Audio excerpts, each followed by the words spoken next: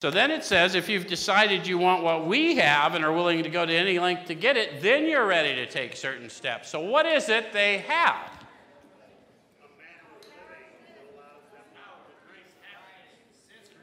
Do you hear Sean?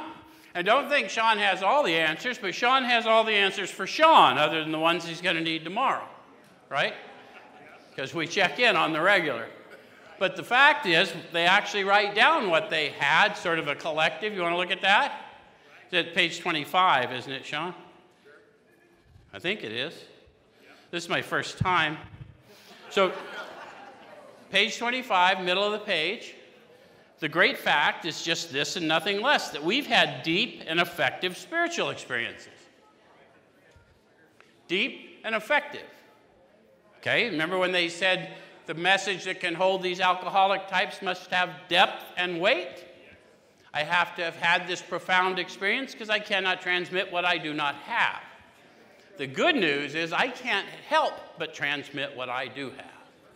Does that make sense?